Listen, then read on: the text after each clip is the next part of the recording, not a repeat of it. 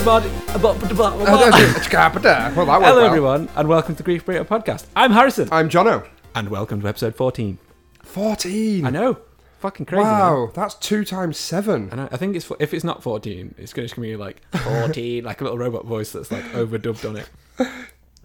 So if it's like episode 13 and you're going to overdub it with another robot voice still saying 14, yeah, that's what I'm going to do. One Google search later. I have some exciting news for you. Do you? I just mentioned to you before I walked in, but I wanted to tell you now, live on the podcast. Yeah. So Twitter has voted that they want us to do a live ghost hunt. Right. Yeah. The other day, I had the mayor of our town come into my shop. The mayor? The new mayor. Right. Happened to be a customer of mine already. Excellent. So he came in to say hello. Hello, Mr. Mayor. Mr. Mayor, Andrew Malloy. I'm assuming Mr. Sorry to assume genders. Yeah, it is Andrew Malloy. And he said that he might be able to get us in to stay overnight in Tatton Hall in Tatton Park to do a ghost hunt. I'm doing a shocked face, guys. A very shocked face, which could be exciting. So that's in the works currently. Can I steal one of the deers? Probably. Tatton Park, for anybody who doesn't live near the UK or in the northwest of the UK, has a rather large collection of wild deer. Red deer and reindeer. And a lovely collection of lakes. Which we visited last weekend, actually. We did. We walked around. That's why I thought... Tuesday, wasn't it? Yeah. Yes, yeah, that's right. That's why I thought it'd be cool to bring it up now as we had a walk around it. Let's do it. Jay is going to be filming it for us, hopefully. Okay. Helen's going to be coming. Excellent. Because she is a fully qualified paranormal investigator. Nice. Was it exhibitioner? Exhibitionist. Yeah. Paranormal exhibitionist. Yeah. Get those naked ghosts. All those naked ghosts. Yes. Give me that ectoplasm. Yes. So we think we're going to be doing that. Oh. Which is going to be spoopy. So stay tuned, guys, for any news on that. How many Spooky Burritos have we done? 3? 3 so far. We should do it for like the 5th. Yeah, well, special. I want to do it right away and record it. Yeah, well, it's going to have to be edited, so Jordan will help. We could release that for episode 5 of the Spooky Burritos. Yeah, well, it's going to go on the YouTube channel as well. Right. So we'll do it on there, and then maybe do an audio special as well to go along. Shave my face. Why? And You look good with the beard. Keep the beard. I do look good with the beard. I also have a bit scared. more news for you. Excellent. Okay. Give me this news. Regarding Feed me. the Patreon. Right. Oh, God. No. We just hit 5 subscribers. Oh, no. Which means that only 4 days to go. Now Jono has to do a challenge put forward by myself and Twitter. Oh, great. So if you want this is going to be fun. If you want to join in on this poll, make sure to go to our Twitter, which is @GriefBurrito, and you can vote on what Jono will have to do. Maybe we'll roll it into the ghost challenge. Maybe we'll have him alone in the mansion. No. Well, anyway, guys, some news. This is my last ever podcast. So next week there will be a replacement. Oh, God, no. I know. I'm so scared now. Yeah. Because I know you're going to stitch me right up. I won't do anything too mean, don't worry. Yeah, he says that now. Yeah. Just a mild whipping. Just a mild whipping. Good old flogging to get the boy going. Well, I must say, thank you guys for supporting us on Patreon. Yeah, thank you. This is, it's a brand new venture. There's only 14 episodes in. We are but babies. We are but babies. So your shout-outs will be coming on the next couple of episodes, and your badges will be sent out in the post. Your limited edition brief Garito. Brief Garito. That's our sister channel. Yes. We're currently in litigation with them. Exactly. Speaking of which, we are going to be running a competition on today's episode. Yep. So make sure to listen to later on. I'm not sure how far through the episode the competition will be, but I'll make sure to put it in the timestamp where you can win some of the badges and maybe a cool comic prize that I'm planning. Maybe. I've got a collection of Dark Souls official comics to give away. As an added bonus, I'll even breathe on them. Some of my fresh breath. Competition entries you don't just get dropped. That. 1,000%. Yeah. Can you get lower than 0? I don't know. Can now. Let's get straight in. Get in. Dive. Let's go. It's time for us to talk about games. New ones. Did I mention that they're new? So we want to go into a little bit of game news before we get into our Twitter voted content today. Because Twitter actually voted on what they wanted to hear about on today's episode. See, this is free producers. I know, That's what it is. Great. It's producer by committee. Yeah. So why don't you tell us about the new handheld console? It's been in the news. Yes, Playdate. So it's been in the news. You guys may have seen it, you may not. But I will, shortly after I finish gabbing away about it, I'll quickly post it on my Twitter account, JonoRocco84. Plug. Yeah, no, it's a cool little handheld device. It's got a black and white screen, bit like the old, game. Well, they were more sepia, but or sepia. Sepia. It's a monochrome design display. It's only got 2 little buttons and a little D-pad. But the best feature is it's got a little crank on the side. A little crank handle. I found it yesterday. Well, I stumbled across it yesterday, and for a good half an hour, I was searching everywhere to see. This is a joke. Is this an April the 1st? Yeah, that's what I thought. But no, it's really real. It's 100% real. Mm-hmm. Yeah, made by guys called Panic who make games traditionally. They've never made a console before. What was it they made? Do you know what? I can't remember. Where is it? I did have it written down. Get me phone. It's going to be, you can't buy games for it. No, there's is it 20 inbuilt games that unlock? I think, there's games that come with it, but they're being a bit sketchy about it. Well, not sketchy, just quiet about Shieldy. it. Yeah. All the illusion. Yeah, it's going to come with some preloaded games, but basically it'll be a bit like the Epic Store situation at the moment, which I'll talk about afterwards, which is where every week you'll get a free new game to download and put on it. How it gets downloaded, I don't know. That's the thing. People think it might already be in there because we don't know if it's got any kind of connectability or anything. Well, yeah, for 3 months you'll get a new game every week, totaling in 12 games to play on it. How the technical side of that works, I don't know. Whether it's an SD card, whether it's I'm burping after my coffee. That's kind of where we're at with the game side of it. But there's a lot of major game developers or sort of indie developers are really interested in pushing put the games on there. The other thing is you won't know. They said you won't know what game's coming next. I was going to say, so they aren't announcing what games. No, okay. Which might put some people off. Might not. I quite like that because it's quite expensive, isn't it? $150. Yeah, which is probably about 110, 120 in sterling. So it's going to be interesting. But I think the crank aspect of it really intrigues me. That might just be to charge it. No. I've seen footage of games that use it. Oh right, okay. There's one particular game where you can only control the main character using the crank. Oh right, okay. Yeah. And I've seen a couple of other people saying this is what I'd do with it if. Yeah. It's kind of like Etch-a-Sketch. Yeah, a little bit, kind of. Yeah. Like a little handle. Yeah, I'm trying to think what you could do with it. I suppose you could do you could definitely do fishing games. Fishing games. You could do tank controls where you're aiming a barrel. You could do going up and down. Sushi belt simulator.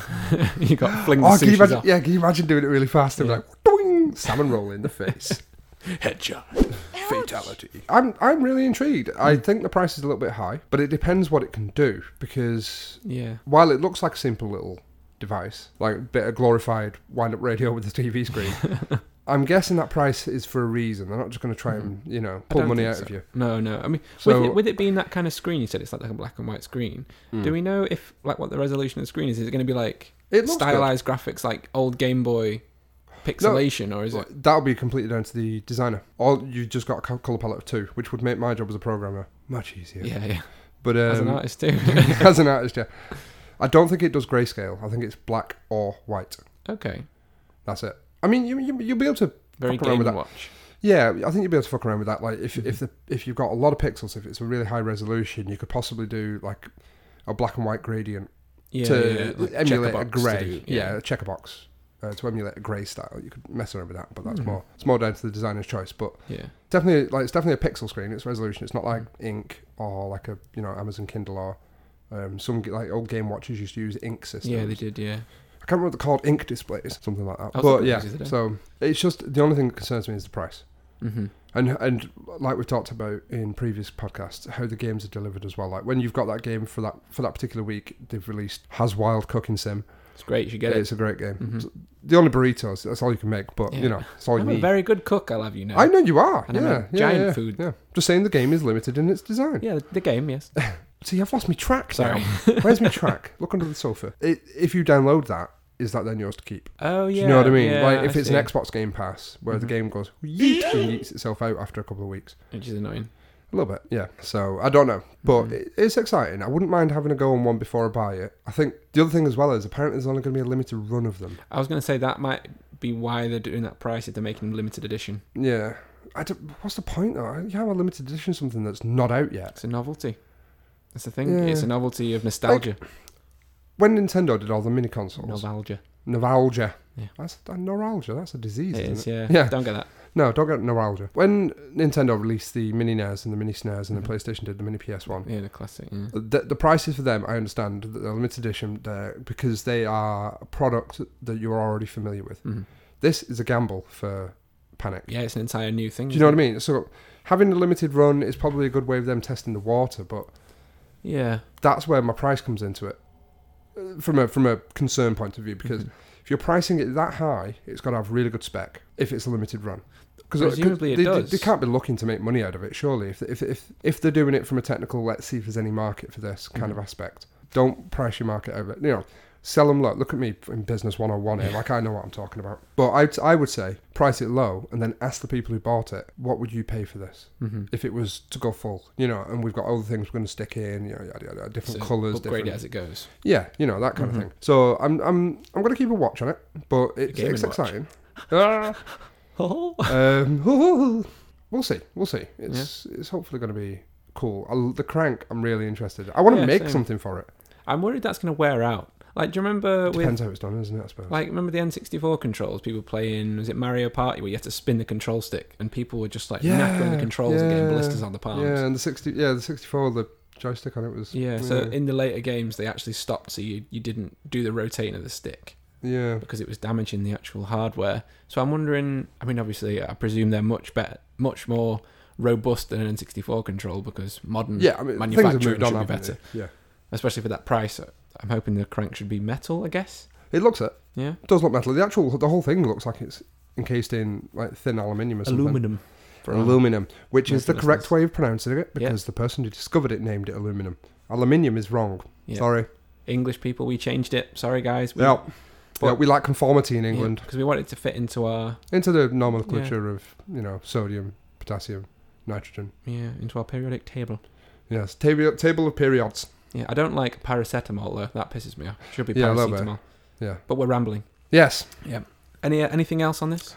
Not on the Playdate. No. Just that I'm quite. Despite all my concerns, I'm really excited to see it. Yeah, same. No, I'm looking. I'll be interested to see what people do with it as well. I wouldn't mind a little tech version of it, so I can have a fuck around and try and make some little mini games for it. Like, do we know where it's going to be sold from? No. Right. Comes out in 1 second. I wrote this down. 2020. Quarter 1, 2020. So we're looking at Jan to March, maybe April. Okay. Next year. I don't know if they'll be in store if they're limited edition. Presumably they'll be selling it from their own site. I would assume so. Or major retailers in your area. Yeah, but let's see if we can get hold of one. Yeah. Halvesies. That would be cool. Our patrons. Maybe we can get one. We should have an open night where some of our patrons come down. Like any patrons that are local, obviously. I know we have quite a few Canadian fans. We do, yeah. Ontarians. The Ontarians assemble. We should totally go over there. I know I say it a lot, but we should. I'm up for it. Yeah, let's go. Although after we go to Tatton Hall, Tatton Manor, if it happens, if we survive, I don't think I'll want to ever see you again. Well, you see. I've found the hospital that I got locked in the morgue in, the abandoned mental hospital. It's called Newsham Park in Liverpool. Yeah. And that's also on the cards that I might try and see if we can get us into. Yeah. But that place is, I don't want to say super spook, ferociously terrifying. Yeah. Like, I mean, horror. Apparently, I think it was 16,000 people have died in its walls. Bloody hell. Yep. It's worse than the catacombs of Paris. I know. Yeah.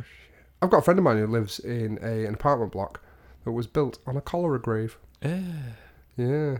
Smelly. Buried. Yeah, thankfully. Well, you never know. Yeah. Well, no, they've dug up in the past. They've dug. They've dug up cholera graves in the past and found still active pieces of pieces. Do they come in pieces? Cholera. Chunk of cholera. Yeah. A mimote of cholera. Yes. Yeah. So it sticks around a while. Yeah. Like this grave was 200 years old or something, so you've got to be careful. Yeah, you do. Gross. Should we do it? Let's do it. I've got some other gaming news as well. Oh yeah, go. Yeah. Tell me gaming news. The Rift. Yes. Not the Rift. What am I talking about? Epic Store. Where did Rift come from? That's a VR thing. Yeah. Epic Store. Yeah. They're doing a game a game every 2 weeks to keep forever for free.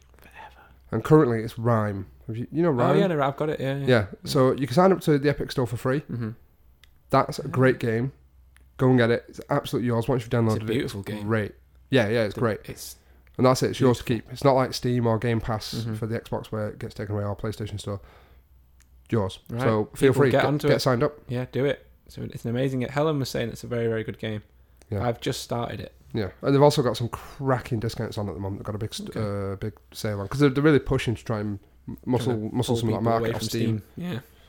So I thought they would. Gamers benefit from that. Yeah, because they've got a bit of a monopoly. A monopoly, haven't they? It's Steam currently. Yeah, I think they need to change that. Yeah, I think it'd be nice to have multiple stores where they... It depends how it's done. Yeah. Like, if it's multiple stores that are homogenized into the same content, there's no point. No. It'd have to be different things, but then you're going back into console wars again, aren't you? Well, of course, yeah, but that's what drives competition. Yeah. Well, we'll see. We'll see how it goes. I'm definitely going to check out myself. For love or hate this new approach by Epic Store, they are getting some cracking developers on there. If there's any active developers listening, they are pumping money into getting people to make exclusives to the Epic Store. Really? Like, so many indies. Yeah. I think Stanley Parable, the team who are doing the Stanley Parable Deluxe game called Crows, based in the UK over near Halifax, I think. I think they're doing something in Epic Store, I'm sure I heard. I'm going to look into this. But yeah, no, there's a few big names like doing some stuff, which is great because the war between Epic and Steam is fine because I don't care if either of them lose money. That's their problem. That's their business. But it could be great for gamers. Yeah, it could. Yeah, definitely. For a long time, games have been quite expensive. Long time. If only the same thing could happen with hardware. Yeah. I think hardware prices. I need to upgrade my PC because it's slowly dying a very painful death. That poor graphics card has worked its ass off. I know. The motherboard is now like a great-grandmotherboard. So it needs some upgrades, but they're just graphic card prices through to Bitcoin mining and stuff like that. Yeah, I know. It's just driving them through the roof. Too much. Check it out. Yeah. Okay. Epic Store. There we go. We'll try and get onto that. Now let's hit our Twitter-voted content. Yes! Twitter-voted content. Twitter-voted content. Twitter-voted content. Okay. So, I put out a poll the other day. I think it was 2 days ago. You did. It was a long poll. It was nice. It was made of beach. Beach, yes. It was a beach poll. Sanded beautifully. Yes. Vanish me, Paul. Brasso. Yes. And what I put on was you could vote. Either you wanted to hear about the biggest or the top first-person shooters of all time. Yep. The top adventure games of all time. Which is what I voted for. Mm-hmm. Yep. I think I did adventure games. And what was the last one? The biggest... You mean the last one? You mean the one that won the one poll? That won, yeah. The biggest surprises in games. Yeah, like the big shocking moments. It didn't win by that much. It didn't. See, my vote made a whole difference. They kept jumping up and matching and stuff, so I wasn't sure who was going to win, but eventually it pulled forward. So, I would like to talk about some of our personal ones. And I'm going to say now, spoiler warning, because we will be talking about some of the story points in games. I don't know. I don't think you should have to justify a spoiler warning. Some of these games are all of them are really old. Some of them are old, yeah, but I know what you mean. Some of them are being remastered, and if you haven't played them yet, just bear in mind. So let's go. Yeah. So my first one was going to be Ocarina of Time. Okay. Legend of Zelda. All the way around. Legend of Zelda, Ocarina of Time. That's the green bitch, isn't it? Yes, green bitch. Zaldo. Lank, whatever they call it. Oh, Lunk. Lunk. Was it Lunk? Yeah. That was Sign of Happiness, wasn't it? Yeah, I think so. Yeah, the Adventures of Lunk. Yeah. I wanted to talk about the shock when... So you get through the game. You've played this, so you know. You go through the first 3 temples and you collect the spiritual stones. Yes. You get the Kokiri Emerald, the Goron's Ruby. Sorry, you sat on my big plug socket there. Yeah, it's really warm. And the Zora's Sapphire. And what you're sort of doing is it's hammered home to you that you need to get these three sacred crystals to get through the Door of Time, to get the Master Sword, as that is the only sword that will be able to stop Ganondorf. And when you finally get there, you put your stones in there, you play the song, the door opens, you go get the Master Sword, and then you get put to sleep for 7 years. I might be talking to people who have played this game 20 fucking times, or possibly more, I don't know. And then you get a short cutscene, and it's Ganondorf that pops up on the camera. Hey guys, how's it going? He's like, ho ho ho. Forgot about me, did you? Yeah, my big old nose. I imagine you'd have like a kind of what's he called? Like a posh English voice, but slightly nasally. Like, oh hello guys. Oh hello. Oh. My name is Ganondorf. Yeah. What's he called? Guy with a big nose with a little mustache, ginger mustache. Oh, you mean fucking Nigel Thornberry? Nigel Thornberry. Eliza. Smashing. I can imagine that, but a little bit more like evil. Yeah.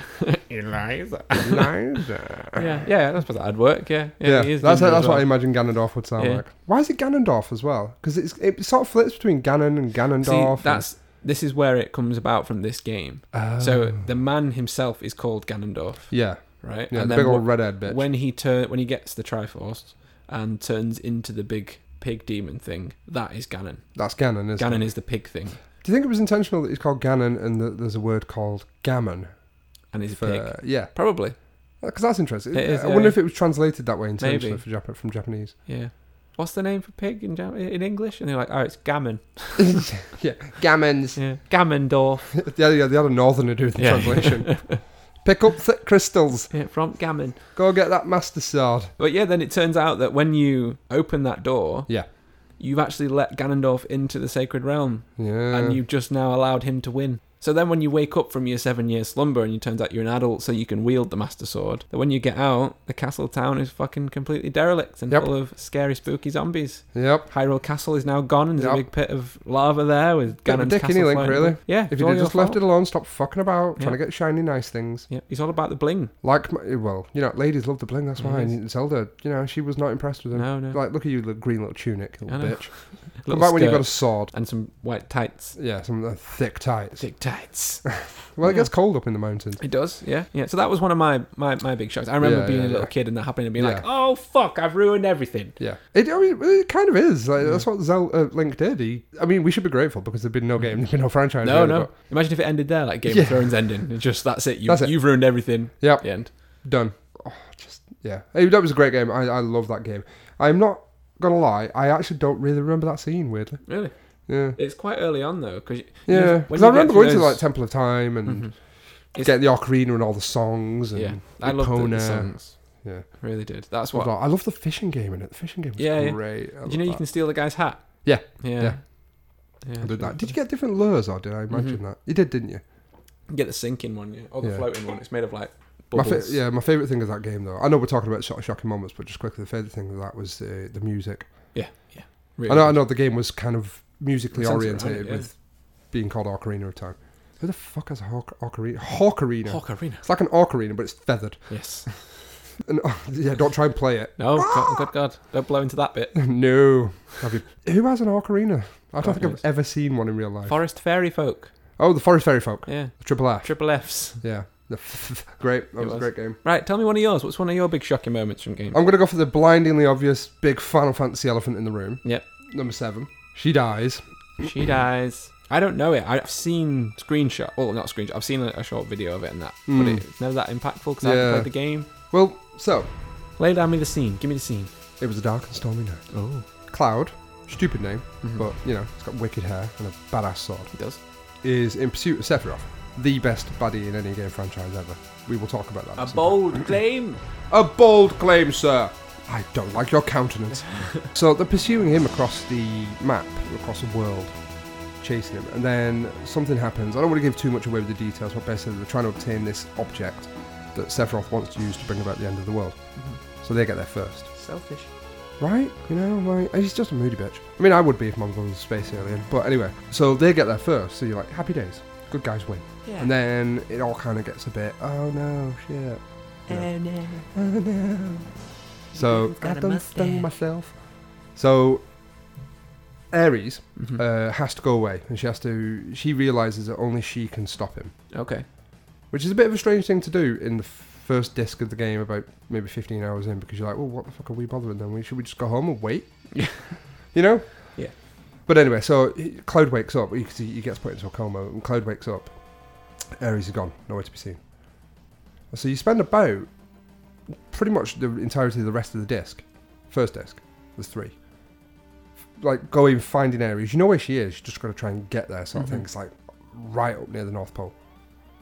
And just as you get there, you see her sat on this plinth and she's praying. And it's like a pool, isn't it? Or something? Yeah. It's in the Ancient City. It's called the Ancient City, or the City of Ancients, who were this like tribe of people that were in touch with the Earth, in touch with the planet, and they would control this thing called the Life Force, which was what gave life to everything on the planet. Yeah.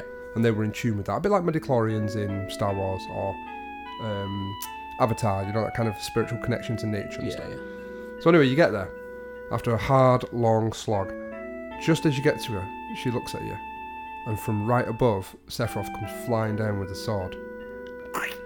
Straight through. Yeah. Straight through her. I cried. I was about 13 and I wept. Really? Absolutely wept to those blocky little characters. Yeah, I've seen how blocky they are in that. Yeah. I mean, it was 1997. Yeah. I played it later than that, but imagine how it's going to look on the new one. And the music, don't. I've already booked in therapy sessions. Yeah. It's just the music's so emotive. Like the Distant Worlds guys who do the orchestral versions of lots of Final Fantasy music, did the orchestral music for Ares' theme, which is the what plays. And usually in the big battles, you get the big battle music. You know. Yeah. Yeah, exactly like that. Yeah. But for this particular battle, because as soon as it happens, Sephiroth yeets himself out, fucks off. You know, in, wreck it, out. Mm-hmm. Smashed, do one. He sends a little minion in called Jenova, or like a piece of Jenova, which is this alien being that he's using to sort of try and take over the planet. So you have to fight this, like, over Ares' corpse. Right. But it only plays her theme all the way through it. This really sad, beautiful, slow music. And then you defeat that, and you have to go and bury her and stuff. And the whole thing is just riddled with grief. It's just stinking of grief. No burritos. It's a sad day. Bad times. So yeah, like I played that, and it was the first time ever I properly emotionally connected to a video game. Mm-hmm. And that's why it is my favourite game, because I had a proper moment with it. And then the very next day, this is genuinely true, the very next day, my house was broken into and they took my PlayStation with the disc in, so I couldn't play it. I had disc 2 and disc 3 and I hadn't completed disc 1 yet. Bastards. I believe that. That was fun. Yeah, I bet. Yeah. Ah, shit. So I've always had a strong connection to that game, and it was about 2 years before I got another copy of Final Fantasy 7. Really? So you never knew what happened until then? No. Oh, I mean, I've completed it several times. That was a shocking moment. Yeah, I think shocking in real life as well, because I woke up and I was like, where the fuck is my PlayStation? Where's everything gone? Yeah. Mum, naturally, my mother was naturally losing her shit, mm-hmm. because we were burgled, but I was like, I don't care about anything else. Where's my PlayStation? I need to know what happens. The weird thing was, my Final Fantasy 7 disc box, the box, was next to the PlayStation.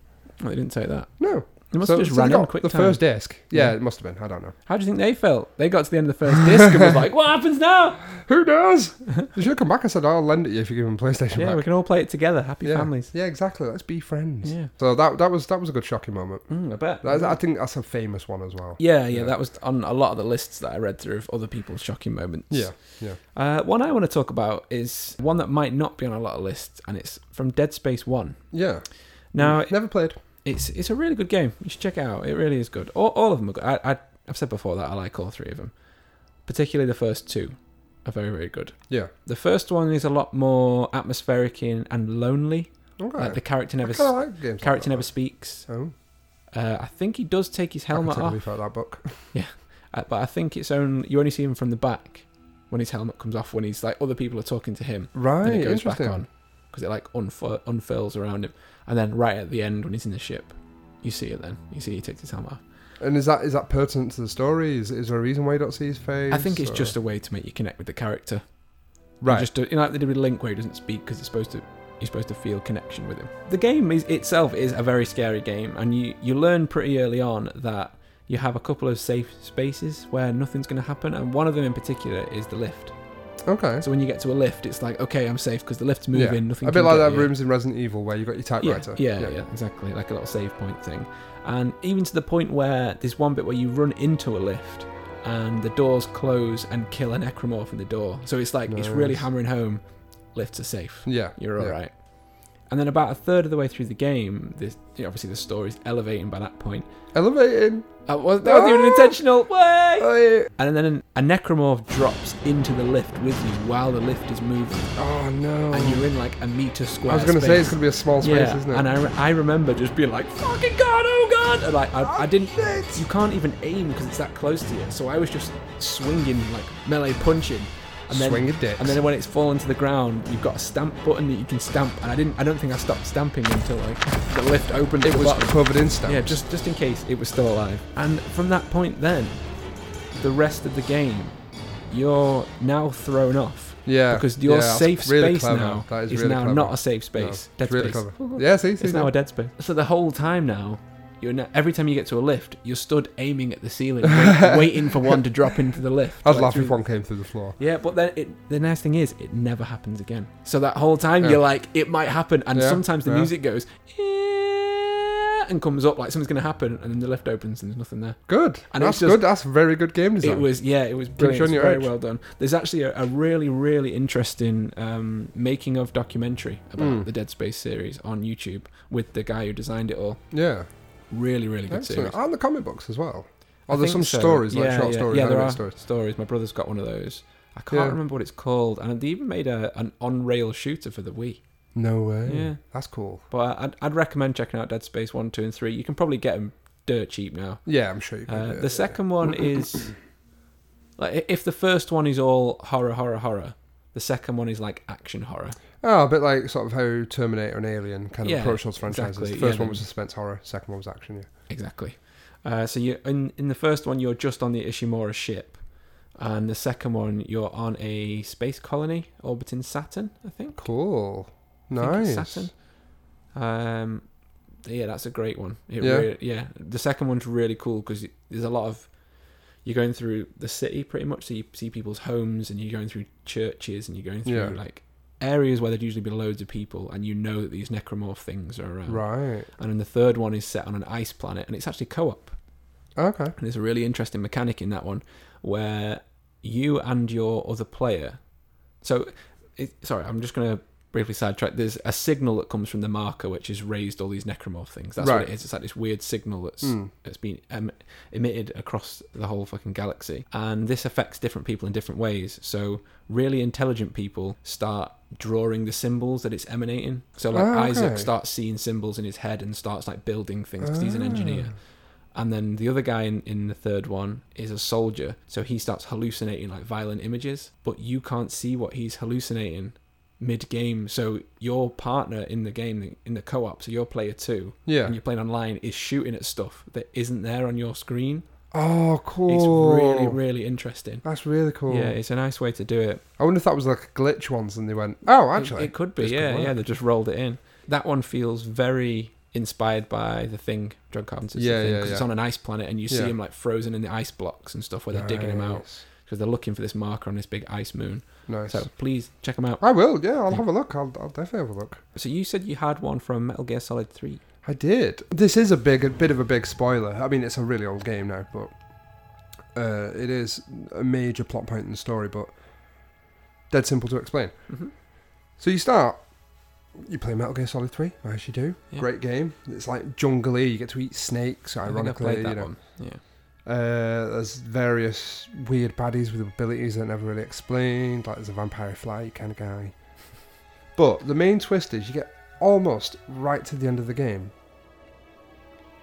And then you discover, it's a very simple one, so it'll be short. Mm-hmm. You discover that you were not playing as Solid Snake like you thought all the way through. You're actually playing as Big Boss, who was his predecessor and his sort of master. Yeah. Who turned evil. And if you know the game, I'm not going to sit here and explain the Metal Gear Solid history because it would take an entire podcast in itself. But Big Boss was the main bad guy from the original Metal Gear Solid games, and he's a constant sort of inspiration for new bad guys, or he makes reappearances here and there. But yeah, so I was quite shocked. How do you find out that you're Big Boss? Because basically somebody names you him. Oh, right. Right. Someone gives you the title, Big Boss. Yeah. And then you're like, oh, fuck, this is set in the 50s, not in now. Shit. So what do they call him before that? Do they call him Snake? Just Snake, yeah. Because I think he was Liquid. Was he Liquid Snake? You listeners may have to correct me, but I can't remember. Liquid Snake. Yeah, there's a few different names. So that's the... Solid Snake is the main guy from Metal Gear Solid, Solid Snake, and then Solid Snake 2. And then 3, Metal Gear 3, was where you're not playing as him, you're playing as Big Boss. That's really cool. I think Phantom Pain was the same as well, wasn't it? No, I think you are... no, you play as someone else. Right. You have like surgery or something to look like someone else. I don't even know if you are Snake. Oh, right, okay, fine. I never played 4. But yeah, so that was just quite a shocking moment because all the way through it, you're led to believe one thing and it was actually all untrue. I've just thought of another one as well, a great one. Yeah, go for it. This is definitely a spoiler if you've not played this game, but you should. It's on Steam. It's called Soma, S-O-M-A. Oh, yeah, I know it, yeah. Absolutely amazing game. Made by the guys, I think they're called Frictional Games. Made by the guys who made Amnesia Dark Descent, which is a truly terrifying game. It's absolutely wonderful. If you love suspenseful, really sort of like Cthulhu-ish kind of like H.G. Wells, Lovecraftian kind of horror, Amnesia Dark Descent. Yeah, it's very like if you crossed Amnesia with Bioshock. Yeah. It's that kind of feel, isn't it? So their spiritual successor to it, or rather their next sort of franchise, was called Soma, where you're based on this underwater colony kind of thing. You wake up one day to find that you're actually conscious. Your consciousness has been transferred to this sort of robot. And then to get through to various parts of the ship, I won't go into too many details because it will spoil a lot of it for you. I'll try and spoil this one bit, which happens to be right at the end. So to get to various other parts of the ship, you have to sort of transfer your consciousness into other machines and then move using them and stuff like that. And it's still great. It's still a horror game. But right at the end, to escape, you've got this massive elevator that takes you straight to the surface of the ocean. and then you can escape this whole nightmarish world. But you have to transfer yourself into the robot inside the machine, and when you do, it sort of like screen fuzzes like it usually does all the things it usually does, and then it fades back to where you were stood, and you've just pressed the button, and then you see the machine go boom off, and you discover that actually all the time you weren't transferring it, you were copying yourself, and you were lucky if your sort of idea of which version of you are was the one in the new body, and right at the end you get left behind, and a copy of you is what goes. Yeah. And it's really clever. That it's a really good twist. It just kind of messes with your head with the idea of what makes you. If that other guy believes you're you, he's you and you're you, who is the original sense of self? Yeah, there's that whole concept about teleportation, isn't there? Like if you teleported someone or if you copied someone from here to another point exactly, which is kind of what teleportation will be. Yeah. At what point is you left behind or forward? When does that new new version of you being rebuilt become you? Yeah. But it may well be you. No, it's how you differentiate that idea of you and self, like you said. Because there's a really good thought experiment. So say me and you guys listening can probably try this as well. If you're sat across from someone, so say me and Jono, me and Jono start swapping our brain cells one cell at a time. Yeah. And at what point does Jono become me and I become Jono? Yeah. Is it 50%? Is it 75%? Or is it in the entirety of 100% swap? Yeah, exactly. Yeah. Which won't be, will it? Because I'm sure we can swap one brain cell. Yeah, it doesn't. It depends where consciousness lies, I suppose. Yeah, well, that's it. Because I heard a similar one, which is if you were to grow a brain, because we're making incredible advancements. Well, making incredible advancements in growing new tissue, lungs, using stem cell work. If you grow an entire brain, at what point does it then have the capacity to and be able to store consciousness? How much of it is needed for the conscious mind to exist? How many neurons? Because some people have had entire chunks of their brain taken out. Mm-hmm.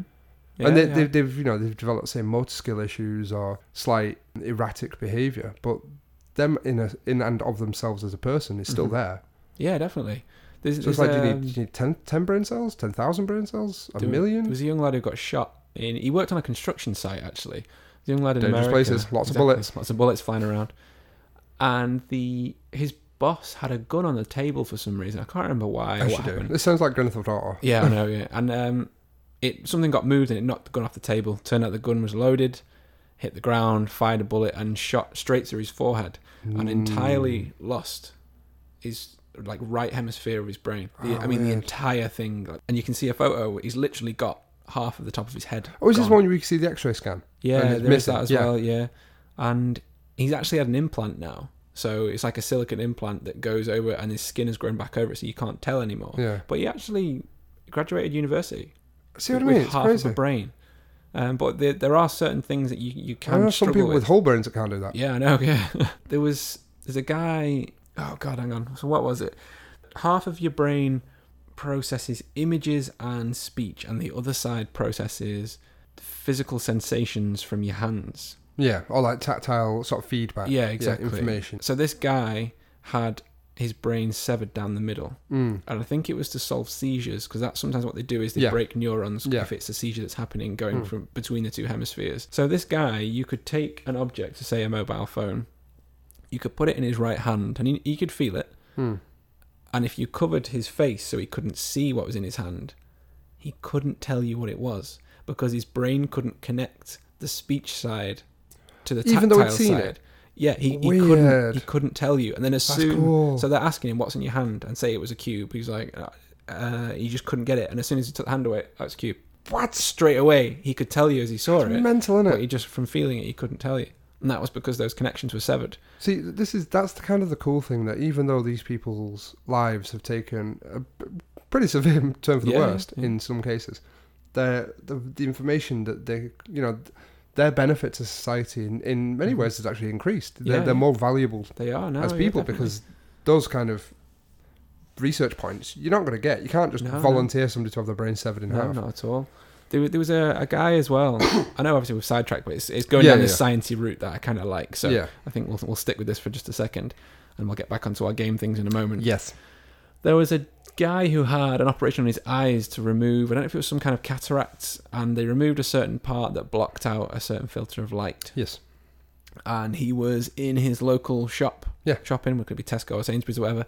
And when the lady was checking the note... I think I told you this story. We've spoke about it before. Yeah, we have, yeah. Definitely. I think I saw it on a TV program originally. And they scanned his note. The counterfeit. See if it was a counterfeit note. And that triggers the UV light, isn't it? And the UV light flashed, and this guy dropped to the floor onto his back and had a seizure on the spot. And they were asking him what had happened, and he said he remembers seeing a light that was blue, but more than blue. Yeah, like a blue light you'd not seen before. Yeah. And his brain just went, nope, and just like cut off. Yeah, just like shutting down. Yeah, he was able to see ultraviolet light, but his brain could not make sense of what it was seeing. Yeah, it's the lenses on your eyes, on the very front of your eyes, filter out UV light, because otherwise it damages retina, so evolutionary advantage. And he blue screen of death, ironically. Yeah, literally blue screen of death. Like, he just went, no.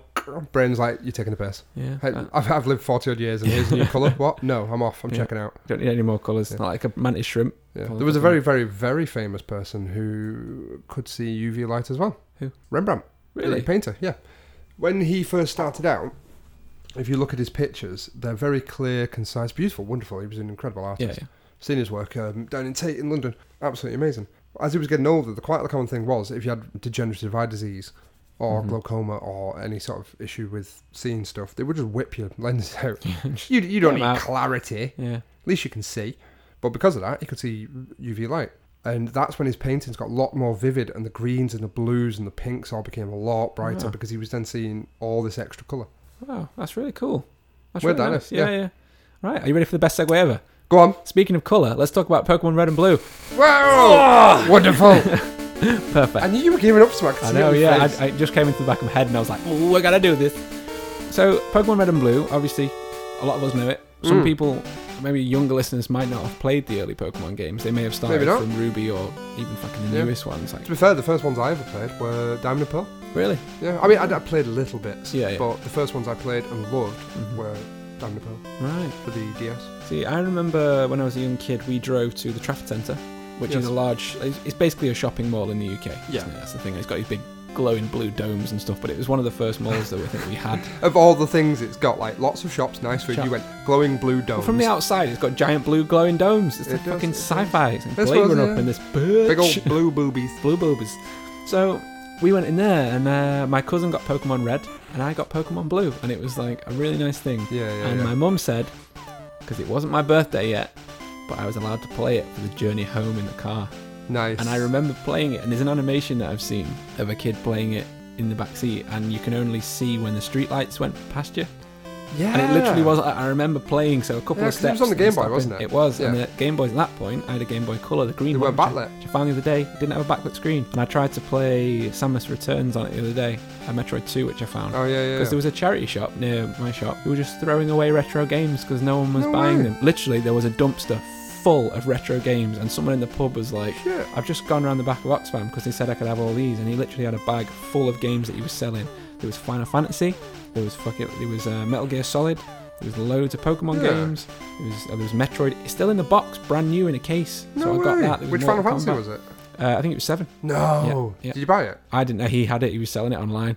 Yeah, because that's worth about 50 quid. I know. Depending on the quality of it. He let me have Metroid and stuff, and I was like, thank God, because I said it was my brother who really wanted it for his birthday, so he let me have it for free, which was nice. If he listens to his podcast, he'll know you've jimmied him. I don't think he does, but there we go. So Pokemon Blue was something that I found really exciting as a kid. It was this obviously it was such a new thing to have these like little creatures that you're creating. Yeah. And one of the first big surprise is getting to choose one of 3 starters. Yeah. So you're like, which do I want? Oh, I could have fire, I could have grass, I could have water. What did you go for? I went Squirtle. Oh, lame. Bulbasaur all the way, mate. I got Pokemon Blue, so I wanted to get Squirtle. I was like, that's the one on the box. Repping it. You whooped the first 2 gyms' asses with Bulbasaur. Yeah, I know, but it's later on. I wanted a challenge. I'm not some kind of noob. It's not noob, mate. It's called playing the game. Yeah, whatever, mate. Yeah. Also, the first ever booster pack I bought of Pokemon cards. So before I ever bought a deck, the toy shop near my house got in the little trading card packs, which you've got, was it 6 cards you got in there? Something like that? 11? I think so, yeah. Something like that. It was £2.50. I remember that. The first ever pack I bought, I got a shiny Blastoise. Nice. Yeah, and I was just like, yes! Fucking blew my little mind, that did. I bet it did. Blow my mind now. Yeah, I know. I've still got it. I've got all the cards. I might bring them over next time I come over. I've got a big binder that I found in the loft full of them. You can teach me. I'm about 30 years too late, but you can teach me. Definitely. I've still got my deck as well. It was all put together because I beat the Pokemon League and won a really special Pikachu card for doing it. Nice. Which I've got in a plastic case that was in there as well. Yeah. Oh, that's kind of cute. I was quite the Pokemon when I was a little kid. What do you mean when you were a little kid? I know, still now. Yes, one of the things that blew me away about Pokemon was because we didn't really have... I suppose this is like cross-compatible into other games, because we didn't really have internet at that point. When you hear rumours at school about, have you found this yet? Have you seen this little part of the game? Have you tried this? You can get something secret. And then you find real things. Like I was talking the other day that I had Mew. Yeah. From doing some weird series of things. Yeah. Where you had to battle someone to a certain point, and then fly, and then you chop a bush, and then you encounter... Chop a bush! And then you encounter Mew at level 7, but you've got to be careful because you can kill it really easy, so you've got to use a really weak Pokemon to chip its health away and then catch it. Yeah. And it's just like, well, why was that even there? Like, that was why not? Yeah. It's such a cool thing. And have you heard about Missing No? Yeah. Yeah. So this is quite a famous thing. A lot of people might not know about it because I think it's only in the first two. Or it's in Pokemon Red, Blue, and Yellow, I should say. There was this weird glitch that you could find that, again, started as a rumour, people saying this new kind of Pokemon that was out there, but you've got to be careful when you catch it because it can corrupt your game. Yeah. And I can't remember the exact series what you have to do. You have to like warp here, swim this bit, and then you have to swim up and down next to the gym on I remember it's Cinnabar Island. Yeah. And then you'll encounter this Pokemon. And it'll only come in these two little tiles when you're moving between the two when you're surfing on a Pokemon's back. Yeah, Magikarp or something like that. Yeah. Carp. And it looks like a barcode almost. It's like a glitched, weird thing that kind of looks like a skyscraper with a small building next to it. It's really, really weird. And I don't think it had a level, or it was just question marks, and it just said Missing No. Yeah. Like MISSINGNO. Yeah. Which stood for missing number. Yeah. Because the list... Yeah. That you were literally glitching the list from the Pokemon titles. Yep. There's a great video. I'll have to tweet it. There's a great video on the actual programming behind, and it was why it was doing it. If I remember rightly, years ago I saw it. I think it was a memory address issue where it was trying to address, like you say, an index, a certain place in the chips in the architecture that didn't exist. Right. But you can only do it. Speedrunners use them in old games. Yeah. Yeah, there's like the world record for completing Mario 1, like the original Mario Brothers, is like 3 minutes. Fucking hell. Yeah, because there's one in Zelda as well. You take advantage of these weird little glitches like that, where you can, if you run at a certain speed, then stop and then do a back step or something, the memory address gets overwritten, you'll glitch out, and you like fly through the level, don't you? Yeah. Well, this one actually, you sank through the floor, and then it literally spawned you at the last level. Oh, really? No way. It's crazy. Like, how do people fucking find that? Like, are people going through the code and seeing, that's not right, you know? Or are they coming out by accident? Well, with glitches like that, it's not necessarily that it's badly programmed. It's how you force it to overwrite something that is critical. Right. So you find something that is writing to, say like the addressed in like AB01 or AA01. And AA01 is your world number. If you find something else that's like 8... Yeah. And you find just like a portion of the game where it writes to that world number, you can try and join. It's like rewiring something. You can say, try and get that and put it in AA01, and it'll be AA08, and it will instantly transport me to level 8. Right. That kind of thing. That's not virtual wiring. That's very complicated. Yeah.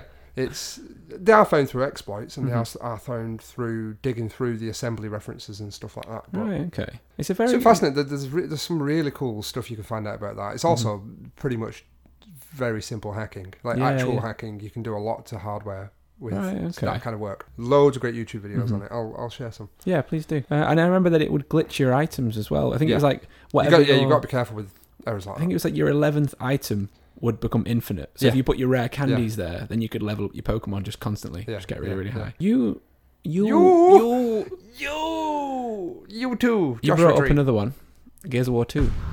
Yes. Now, I can't remember much of this, so I'm going to rely on you, buddy, to fill in my gaps. You were. But it is when... I always want to call Jacinto. Sinks. Yes. I was at the end. Shooketh to the core. Because you heard about it. It was kind of leading up to this idea that it may.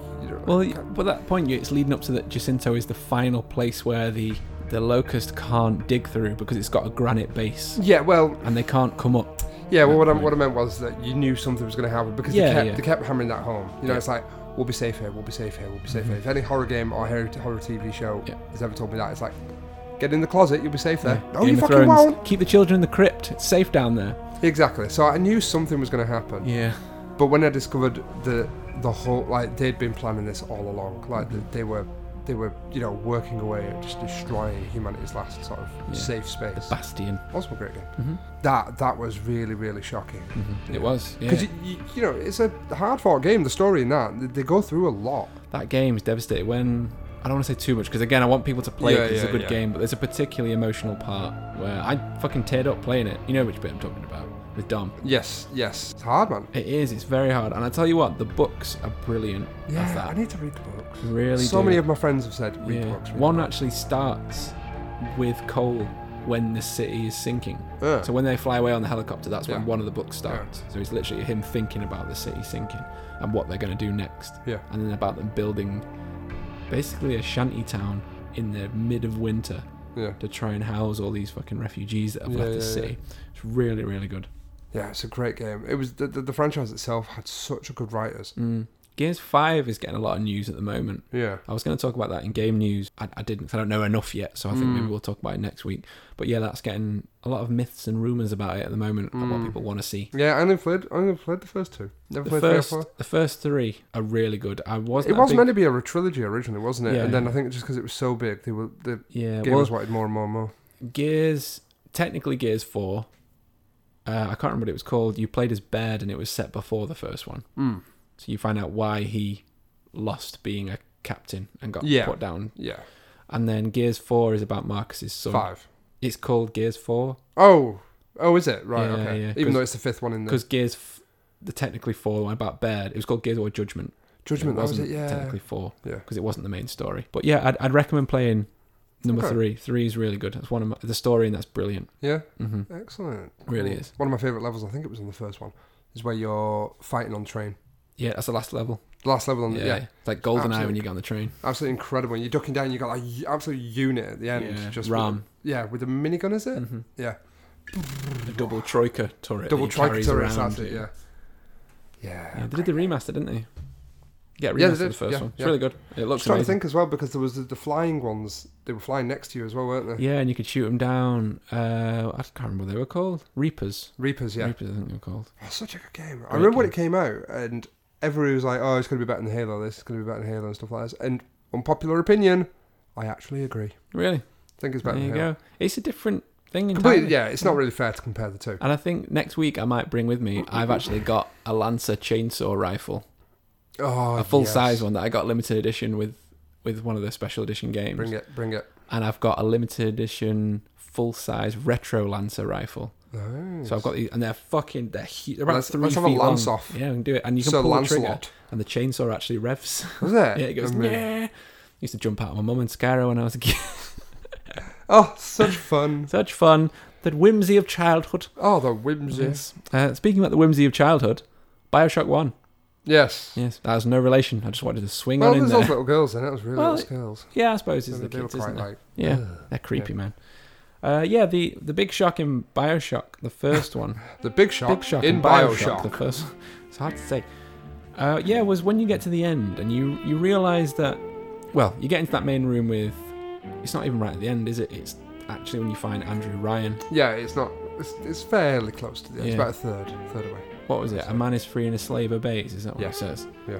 And then it sort of drip fed to you that you realise that Frank Fontaine, which is a great name, brilliant name. He's got such a cool accent. We were talking about this before. I always remember when he says that he put you in the submarine, and he's like, "I put you in that sub." Yeah. It's like he's proper New York. Yeah. You find out that he's been pretending to be a guy called Atlas the whole time. Yeah. And that he's been controlling you with a phrase, "Would you kindly?" Because you're a sleeper cell, like a sleeper agent. That's the code word to make sure you'll do what you're told. Yeah. And you're Andrew Ryan's son, aren't you? Yes. And Frank Fontaine took you away and brainwashed you and sent you out, and then you've somehow found your way back after a plane crash. Yeah. So you end up killing Andrew Ryan. And that's when you realise that you're a slave and that you've obeyed, and you see the chain link tattoo on his wrist. Yeah. Because you've been locked into this thing and been controlled the whole time. It makes sense, doesn't it? Yeah. And it's so clever, and it blows your mind. And then you go after Frank Fontaine, don't you? Yeah. Instead of fighting after Andrew Ryan. And then you find out Atlas is kind of a myth. Yeah. He's an actor, isn't he, Frank Fontaine? Yeah. And he's been masquerading as this guy with an Irish accent. Atlas, would you kindly? Yeah, I love it when you do that. It's such a good accent. Such a good impression. Yeah, I've worked for a long time with an Irish guy on a bar, so we always used to do the accent too. It's a beautiful accent, isn't it? I love it. Jason. There's my 3 favourite accents, I would say, in order, are Scottish. Because, just the Scottish accent. The way they swear with such aplomb. Like, aplomb? Fuck off. Yeah. Fuck off. Fuck off. Great. Billy Connolly does a great video on the words fuck off. Yeah. It's hilarious. Then the South African accent. Yes, every vowel turned into an I. Yep. I just love it. I grew up with an old friend of mine called Brendan, and he had a English accent, but he was born in South Africa. But his mother, her accent never changed. Not Brendan I know. No, it's a different Brendan. But every time he'd get in trouble, all I remember was her going, Brendan! I burn your village. Don't make me hit you. Fucking prawn. Oh, we'll get District 9 now. Yeah. Fucking prawn. That was a great film. Brilliant film. Yeah. Did you know? I didn't, and you're going to tell me. I'm going to. That the Halo film was written by Peter Jackson and Neil Blomkamp. Was split into 2 films, which were turned into District 9 and Elysium. No way. That's why you've got the floating city in Elysium, like a ring world. Right. And the biomech suit, which is supposed to be like the Spartan suit. Yeah. And then the alien spaceship over the African city, like in Halo, but it's Mombasa. Yeah. And it's Mombasa. I was going to say it's not Mumbai. Yeah, it's Mombasa.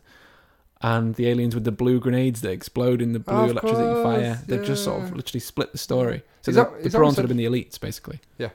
He's always said he wanted to be doing District 10. He's always said he wanted to revisit that world. It's a really cool film. If anyone hasn't seen that, please watch it. It's amazing. The parallels it draws with the apartheid. And modern day racism.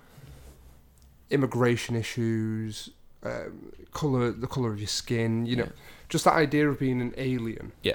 Absolutely. Just and plus also, but apart from that, it's just a great little action film, and some of the mech suits and stuff, although the mech suit is badass. Really, really cool. Like the bit with the bullets where he's just like... Yeah.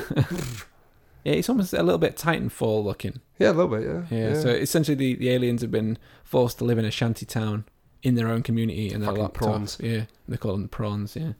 They do look kind of grim. Yeah, because they've got like the little prawny mouth bits, haven't they? The prawny mouth bits. Oh, I don't like those in my prawn sandwich. The prawny mouth bits. Right, you had one more, didn't you? I did. I had one more. BioShock Infinite. What a game. What an incredible game. Again, it was quite at the end. A lot of shocking scenes tend to be at the end of the game, so I'm not just picking games that are ruining endings. Just how stories are written. Yeah. It's right at the end because you are trying to help this girl escape. Weirdly, this game has a lot of references to things like slavery and... It does, yeah. Things around that kind of subject, because it's set in the sort of 50s. It is, yeah. Where there was still a bit of segregation going on in America. Sit on the back side of the bus or the front side, and But one of the very first choices you get to make actually is whether to throw a rock at a slave or not, and whether you decide to. That's or not. Right. Yeah, that affects it later on, doesn't it? Yeah, it does. Yeah, it's really interesting. I need to replay it. It's also really hard in parts. Anyway, get to my point. So you eventually meet this girl, and this girl has powers that are helping keep the cities afloat, and she's kind of being used for her abilities, like as a slave almost. Yeah. But she doesn't know. She's living this very sheltered life. She's never left this like palace, if you will. Has no idea about that. I said, well, you eventually rescue her because you need her to escape. And right at the end, to escape, she can create portals. She didn't know she could, but right at the end, she sort of discovers this power that she can create portals and stuff.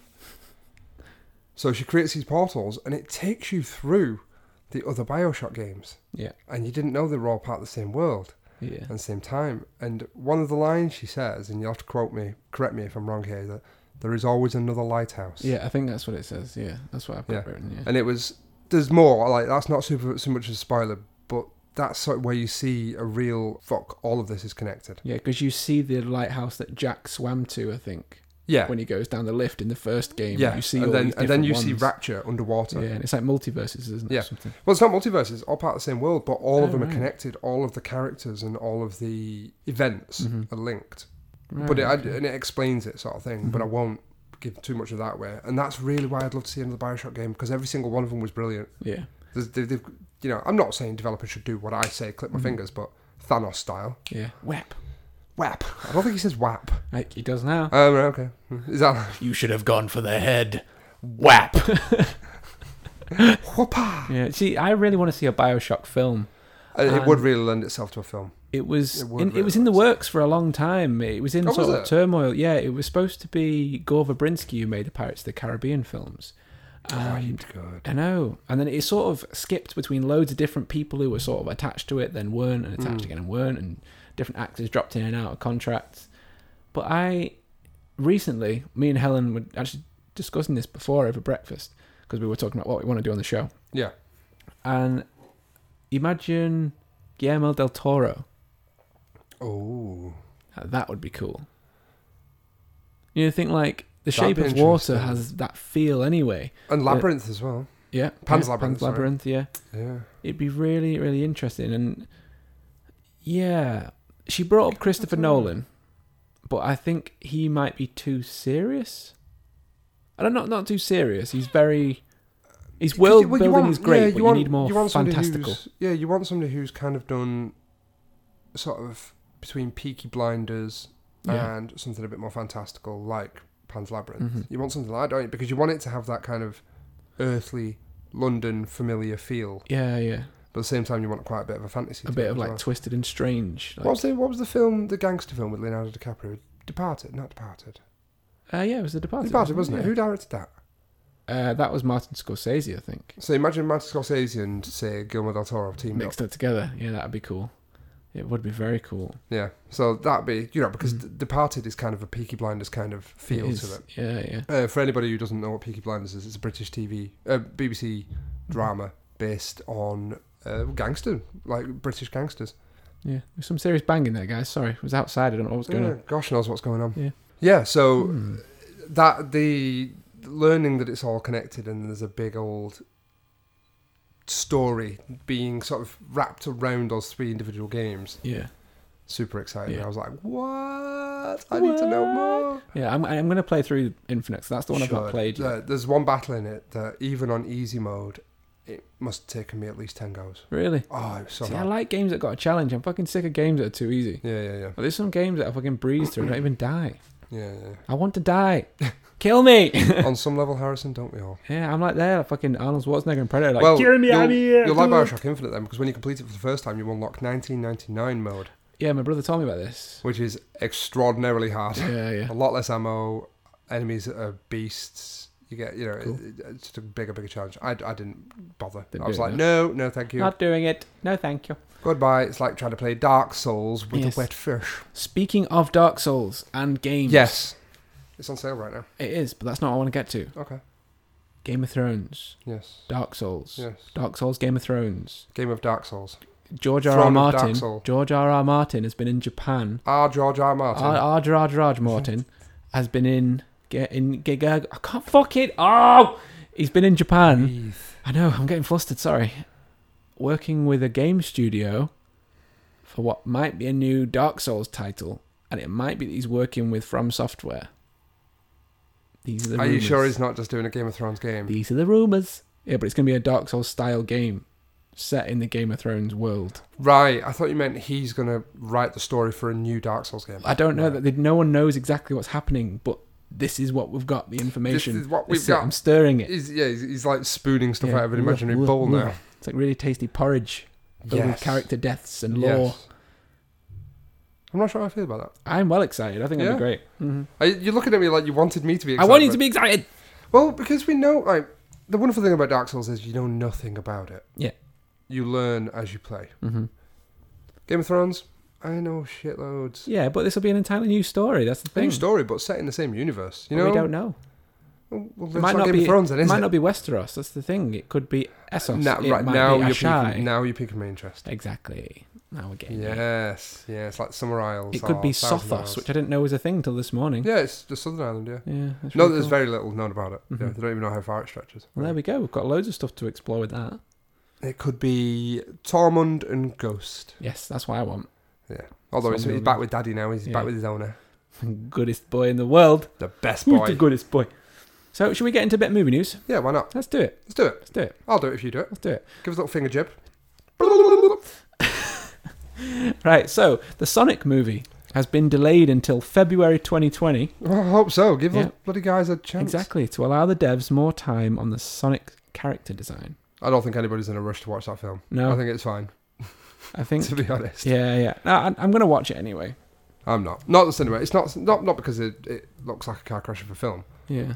Because I'm sure they'll do a great job in reworking it. And it's not the first film ever that has been kiboshed at the last minute and redone. Loads of films with it. But it's just not the sort of film I'd go to the cinema to watch. No, it's... No, don't do it. I think that just because the character's being redesigned, it will not fix the script. Yeah, exactly. It will not fix the gangster's paradise. No. Gotta go fast. I just think the whole thing should be started again. I'm sorry. Yeah, I just don't think it's going to save it. Just do a robotic film. Jim Carrey. That's what I want to see. Jim Carrey doing some cool stuff again. Not cool stuff. Like, I worry about Jim Carrey. He got in a bit of a bad way for a long time. He did a bit, yeah. Yeah, I want him to, be happy. He's a funny person. He does do serious very well though. He does. He does. Eternal Sunshine of the Spotless Mind. Yes, easy for you to say. Eternal Sunshine of the Spotless Narf. Yes. Nigel Princhley. Smashing. Also, the Akira live-action film. Yes. Has now announced to be having Taika Waititi of Thor Ragnarok as the director. I know, interesting. That was one of the best Thors. It was the best Thor, in my opinion. It's going to be produced by Leonardo DiCaprio's company still, and it will be shot entirely in California. And in previous iterations, apparently Keanu Reeves was asked to star. Interesting. So there's been some talks about who's going to be in it. None are confirmed yet, so I'm not going to confirm anything for you. Not because I know I was going to say, you're well connected. Yeah, I am very well connected, I'll have you know. Speaking of Keanu Reeves, nice little segue, John Wick. John Wick is out, yeah. John Wick's out. Very excited to go and see it at some point. Not sure when. I need to see the second one. Very busy schedule. Have you got the second one? Yes. Can I have it today? No. Please, I want to watch it tonight. It'll cost you. Okay. Food. I brought some food with me. Did you? I ate it, never mind. Oh, no, you gave me a slice of orange, didn't you? Yeah, I did. Oh, okay, fine, yeah. It was actually a satsuma. A satsuma. Sasma. From the region of coast of Escargot-Barilla. Yeah, but it looks like John Wick 4 is going to be done. Yeah. Which I'm not sure. I mean, I don't know how 3 ends. I'm guessing he lives if there's talk of 4. Presumably. Or it's just about his dog. That'd be amazing. Yeah. I know that they're actually using the Rotten Tomato score in the actual advert. Are they? Sorry for all the clanging, guys. I don't know what is happening outside. Yeah. I think somebody's having a battle with some bastard swords. I just need to check that my car is alive. 1 second. Yeah, sure. And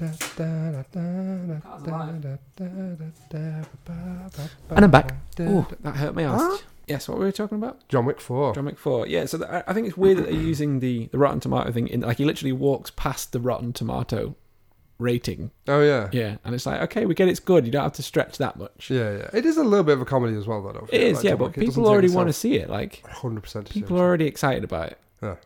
People know that Keanu Reeves is cool. Yeah. And you don't need to tell me twice. No. Something I am very excited about, which I don't know if you've watched yet, is the new Terminator trailer. Of course I've watched it. Terminator Dark Fate.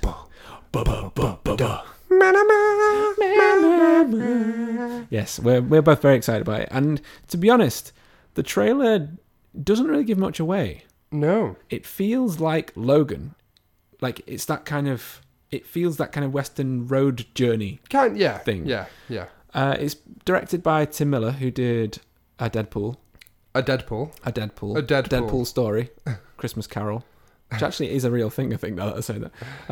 So he's directed it, and I think he's written it as well with James Cameron, who's produced it. Yeah. I think it's going to be very well shot, very well produced. Yes. I've got some qualms. I don't think Linda Hamilton would come back for it if it wasn't. No, I don't think so. But so this is interesting. I don't know. Some of the ways that they've shot things are... Right. Let me go back. You remember Terminator 2?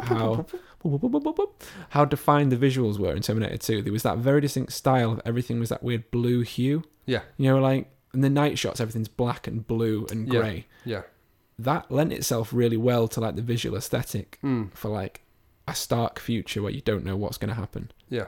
And it was a very machine-looking... Yeah, like cold steel exactly. kind of... And I presume that was on purpose by the art director. You'd hope so. Well done to him. Yeah. But in this new one, it all looks very shiny and high contrast colours. Well, not Michael Bay. I don't want to say that, the whole teal and orange colour spectrum here. I was going to say orange. It looks kind of orangey. Yeah, and I understand a lot of it was deserty stuff. Yeah. But yeah, that's... The last one looked like that as well, Genesis. You know what you do? Just put on some sunglasses.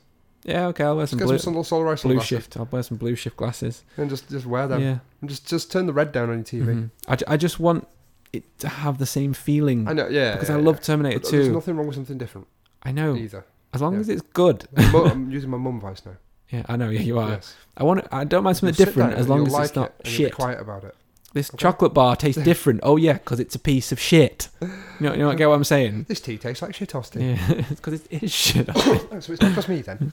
I'm super excited. I'm not that fussed about the lighting of it, the shooting style. No, we'll see. You know, I just don't. The antagonist looks really cool. Cool. So what it looks like is lends itself from Venom. It's like an independent Terminator that can split into two that can operate independently.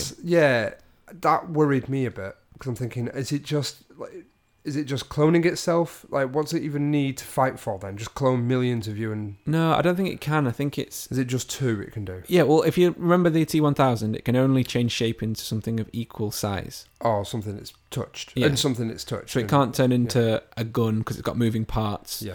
And then they tried to do that in Terminator 3 with the TX, where it had the mimetic alloy over the top of the endoskeleton inside, which could turn into guns, but I don't think this one can. No.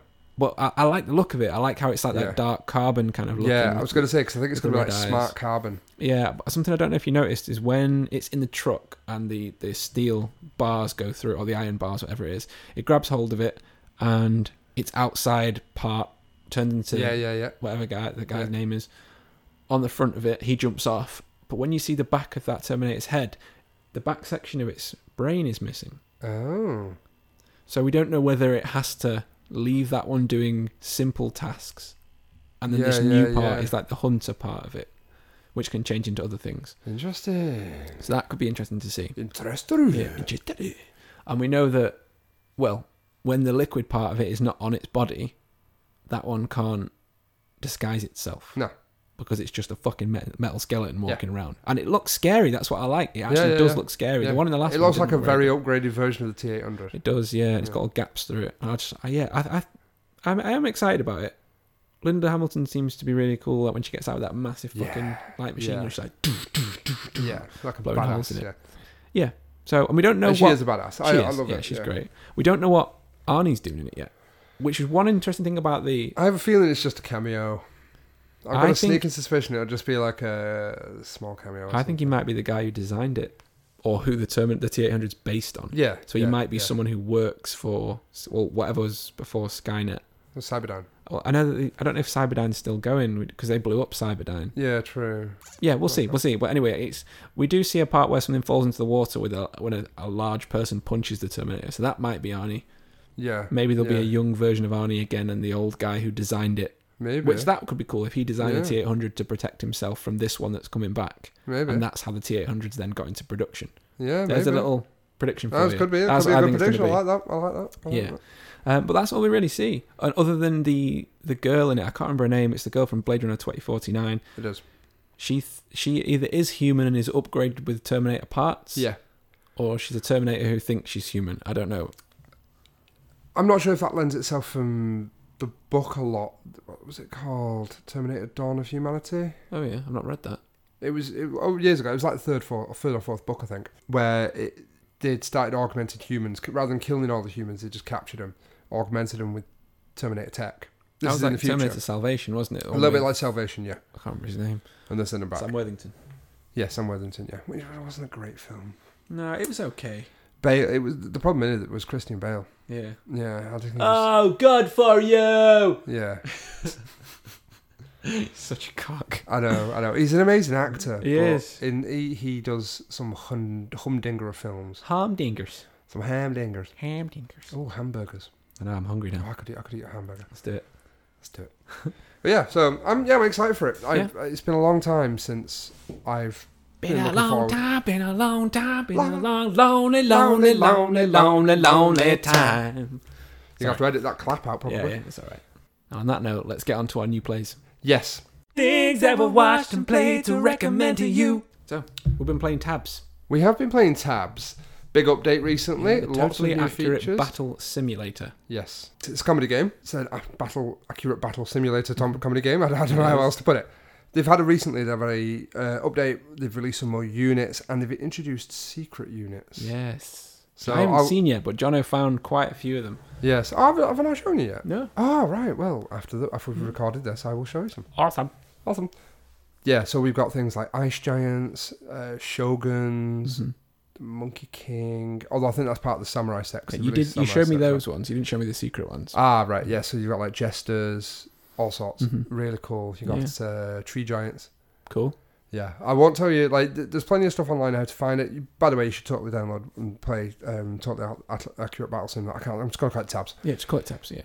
You should download and play Tabs. It's like a little army game where you have different classes of units and you can make little teams to fight against each other and you can slow-mo it and zoom into the battle. But it's funny. It is hilarious the way the things fight. You set up the battle and then the AIs play. Yeah. But in the latest update, you can take control of units. Oh, really? Yeah. So you press F, I think it is, during play, and you can control one unit at a time. And you can do your left and right mouse buttons to fight with them.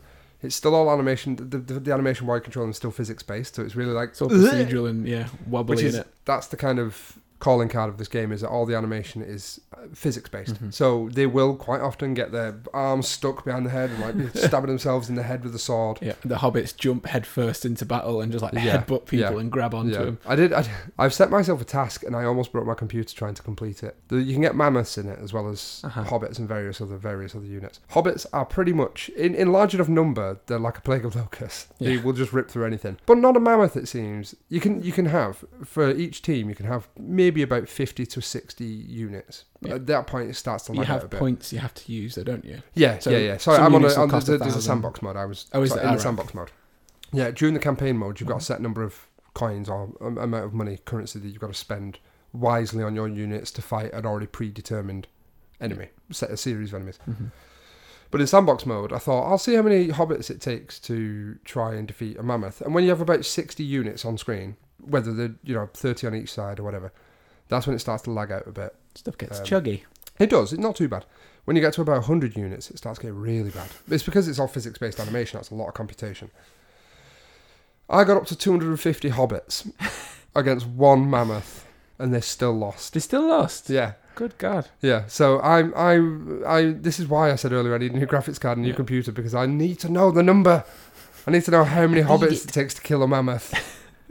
These are the questions that people need to know the answers to. They need it. We need to know. See, elect me as the new Prime Minister. We're having a new Prime Minister in Britain soon. Who knows what it will be. Yeah, please not Boris Johnson. Fucking hell. Yes, Bojo.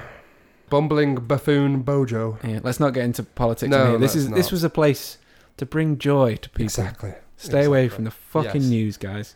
But I will happily be Prime Minister. Yes. Free burritos for everybody. I got my vote. You got my vote. You got my vote. Jono for PM. Jono for PM. Let's get this fucking trending. Let's do it. Yeah. So the load new secret characters on it. Play it. It's really fun. Yeah. It's hilarious. It's great. Play it on your own. It's not too bad, but it's definitely funnier with friends. Yeah. You can check it out on our YouTube channel. We now have a Let's Play channel, which is just, you find us at Grief Burrito on YouTube. We're on there.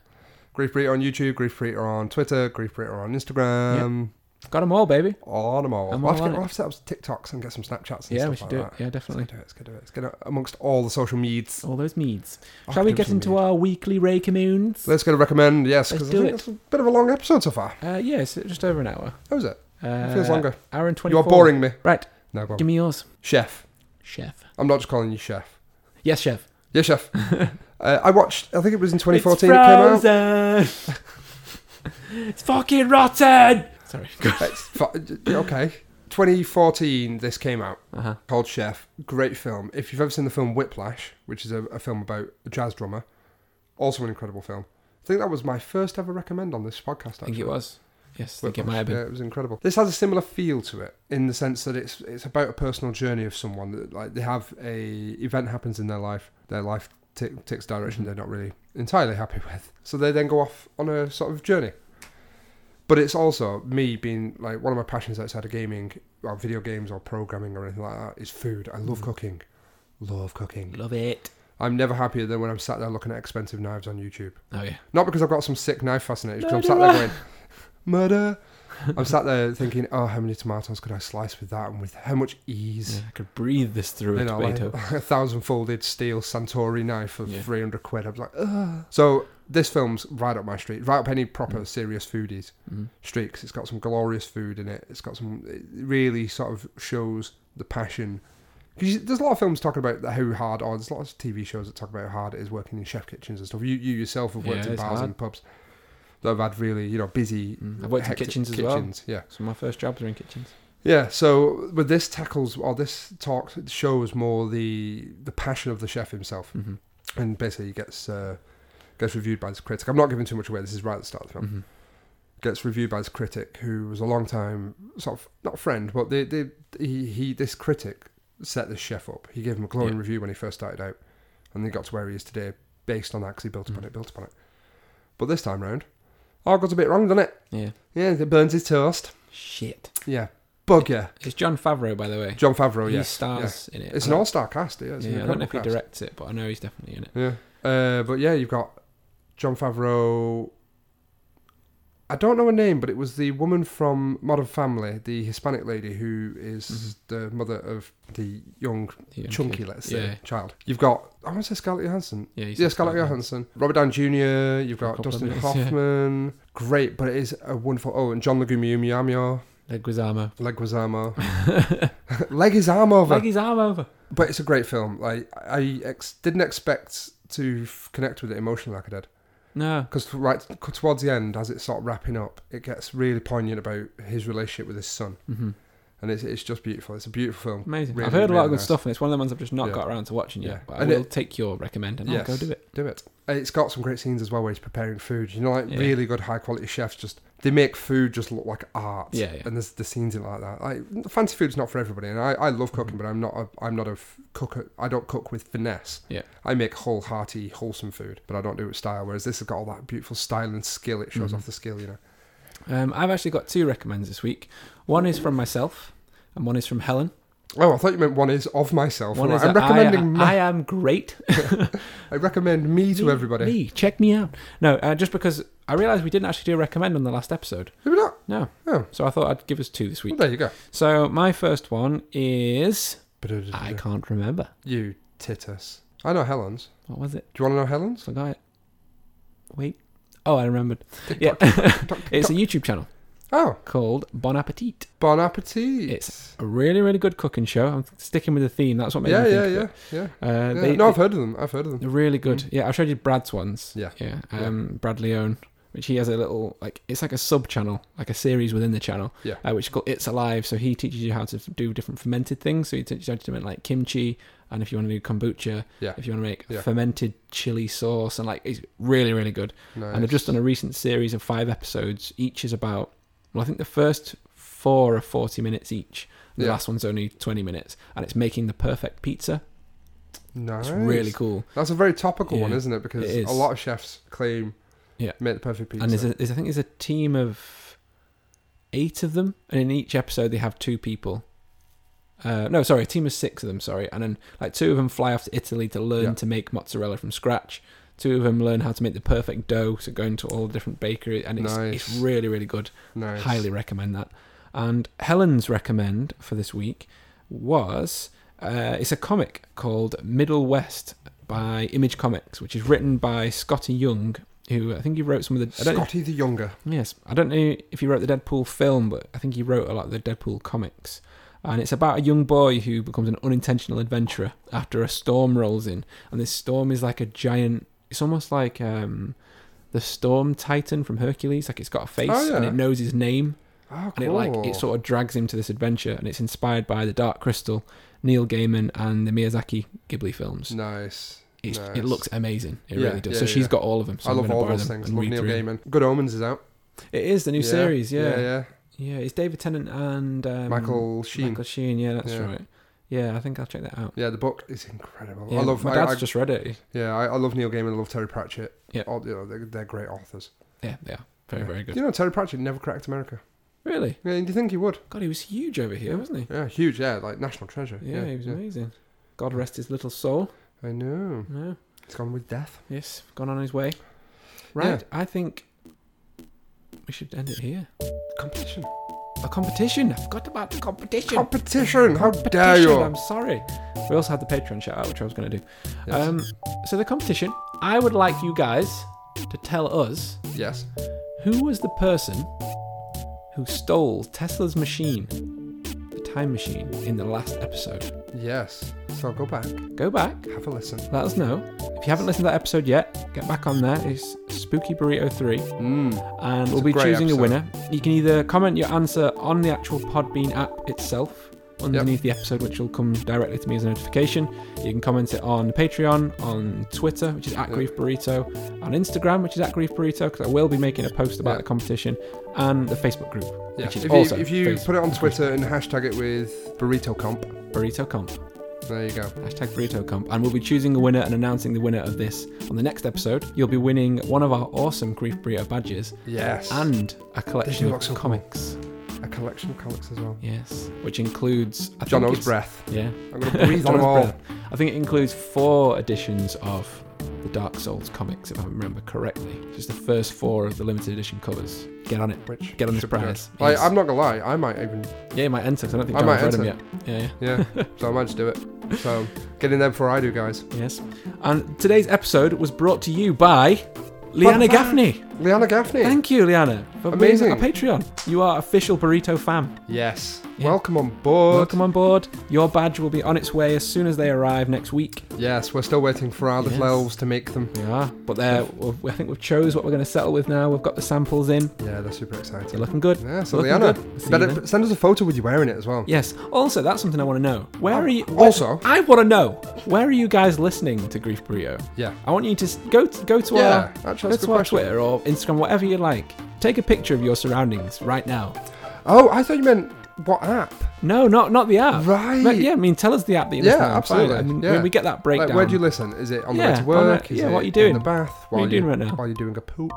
Are you pooping? Are you? Like, who doesn't listen to a podcast while they poo? Yeah, I mean, to be honest, I listen to podcasts all the time, all day. I'm driving. I'm at work. I'm making my lunch. Yeah. I'm playing games. I tend to do it while I'm working or when I'm in the shower or my morning routines. Yeah. So I get up, have breakfast, make a coffee. Yeah. Get showered, that's when I have my podcast times. Yeah. How are you doing with your coffee, by the way? Have you still got some left? I do have some left. Right, okay, good. Because I was going to say, I've just got some new samples in from Ethiopia and from Nicaragua, and they are amazing. Where? Nicaragua. It's really hard to say. Nicaragua. Okay. Yeah, and it's amazing. They're really, really good. Yeah. If you guys want them, be on crowrokenraven.com. Yeah. But I'll be bringing some around for us now. Bring it. Yeah, we'll take some photos of it and we'll show. Yes. Oh, baby. Right, and that is the end. Thank you for listening. Thank you, guys. And we'll see you on the next episode. You will. Well, you'll hear us. You'll hear us. Yes. Maybe you'll see us. Don't forget to check out we the might YouTube do it channel. in your room. Yes. Check out the YouTube channel. Find us at Grief Burrito. We're playing through Super Bunny Man with Jordan, our lovely editor. Yep. And we're playing other stuff. We'll see what else we play today. Yeah, well, we've got 2 Rogue Legacies on there. We've got tabs on there. Yeah, we've got tabs. Yes. So let's see. We'll speak to you soon. Goodbye.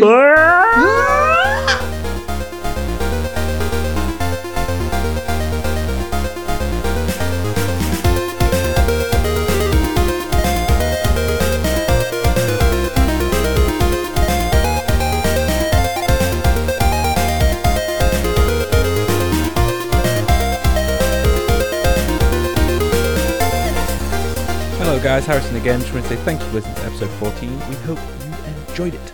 And we'll see you on the next episode. Don't forget you can find us on Twitter, Facebook and Instagram at Grief Burrito. And if you want to leave us a little review on iTunes or wherever else and give us a little subscribe, we'll make it super tasty for us. And if you want to send us any direct emails, you can find us at griefburrito@gmail.com. And don't forget, we now have a Patreon where you can subscribe and get all of our bonus content, which includes bonus episodes. You can get t-shirts, badges, stickers, all sorts of shit. And you may even get to come on the show. Who knows? But right now, I gotta go and do some stuff. So I'll see you on the next episode. Number 15!